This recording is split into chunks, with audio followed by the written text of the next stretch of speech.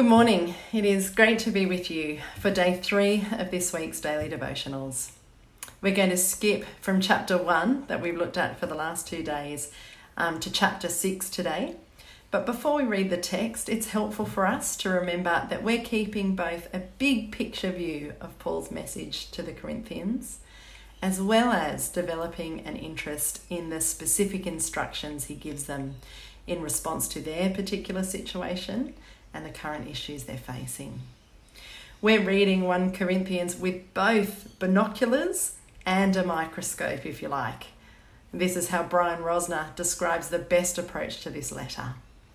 If we only use binoculars and only take in the overall view, we neglect to appreciate some of the detailed application of Paul's message.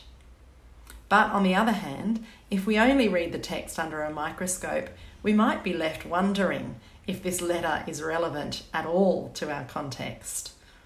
I mean, what does temple prostitutes, head coverings, and idol meat have to do with life in Sydney in 2021? Well, with that in mind, over the next 2 days, we will be covering the 2 big sections in the body of Paul's letter. The first section is from chapter 5 to 7, and it concentrates on purity and holiness. And then the second section goes from chapter 8 to 14 and addresses the issue of purity and worship. Paul gives us a clue to these 2 sections with the matching phrases: flee from sexual immorality and glorify God with your bodies. That's from chapter 6. And then he writes, flee from idolatry and do everything for the glory of God. That's from chapter 10. They're the 2 matching phrases from the 2 different sections. Well, Paul will be, throughout those chapters, answering their questions, clarifying his previous letter, and following up reports he's received.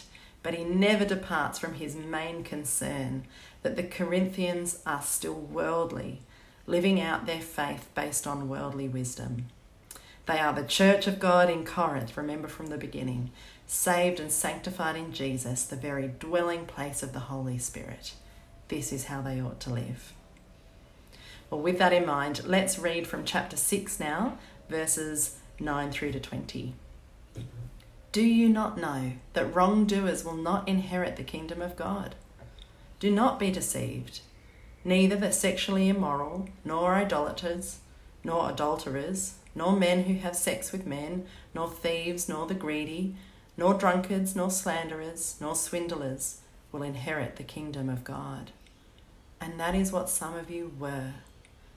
But you were washed, you were sanctified, you were justified in the name of the Lord Jesus Christ and by the Spirit of our God. I have the right to do anything you say, but not everything is beneficial. I have the right to do anything, but I will not be mastered by anything. You say, food for the stomach and the stomach for food, and God will destroy them both. The body, however, is not meant for sexual immorality, but for the Lord, and the Lord for the body. By his power, God raised the Lord from the dead, and he will raise us also. Do you not know that your bodies are members of Christ himself? Shall I then take the members of Christ and unite them with a prostitute? Never. Do you not know that he who unites himself with a prostitute is one with her in body? For it is said, the 2 will become one flesh. But whoever is united with the Lord is one with him in spirit. Flee from sexual immorality. All other sins a person commits are outside the body, but whoever sins sexually sins against their own body. Do you not know that your bodies are temples of the Holy Spirit who is in you, whom you have received from God? You are not your own. You were bought with a price. Therefore, honour God with your bodies. Well, in verses 7 through to 11, at the beginning of that, we can see Paul wanting to call them away from the pagan life. This list of wrongdoing that we read in verses 9 to 10 is called a vice list. It recalls the thinking and stipulations of the Old Testament law that characterises pagan life. Often this vice list is shortened to just 3: sexual immorality, idolatry, and greed. But whatever is on this list, and sometimes it differs, it's shorthand for saying all that is worldly, all that defiles the holy people of God. But they do not belong to the world. They've been washed, sanctified, and justified.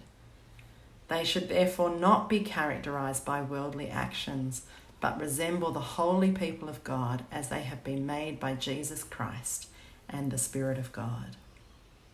Reading on, they are in Christ, a phrase we talked about yesterday, and then we see explained in verses 15 to 17. They're members of Christ, united with him, joined. Their bodies house the Holy Spirit, that which has been united with the Holy God through the sacrifice of Jesus and the gift of the Holy Spirit, cannot join with that which is impure. In this case, a temple prostitute.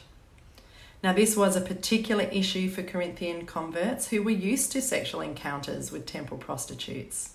It was commonplace in pagan worship for men to have sexual relations with male and female temple prostitutes. And when they share their bodies in this way, they are corrupting that which has been redeemed for God's purposes. Paul addresses their context, but we can benefit from this passage even if temple prostitution isn't a real and presenting issue in our lives. Our lives have been united with Christ. Our bodies house the Holy Spirit. We must not live as the world does, but remain faithful to who we are in him. So they are to flee from sexual immorality and honour God with their bodies, and Paul urges us to do the same. I hope as you read through this letter more thoroughly at your own pace and in your own time, that as you come by some of these more specific incidences that Paul addresses, you're able to appreciate that Paul is both instructing them on their particular experiences and maintaining his overall concern for them, for all Christians, that we live as the holy and righteous people of God, saved by grace and equipped with the Spirit to be God's church in a corrupt community. I pray that blesses you for the day ahead and strengthens you for the day ahead and encourages you as you remember that you are united with Christ, that you house the Holy Spirit, and that God has called you to live for him and he's equipped you to do so. Bless you today.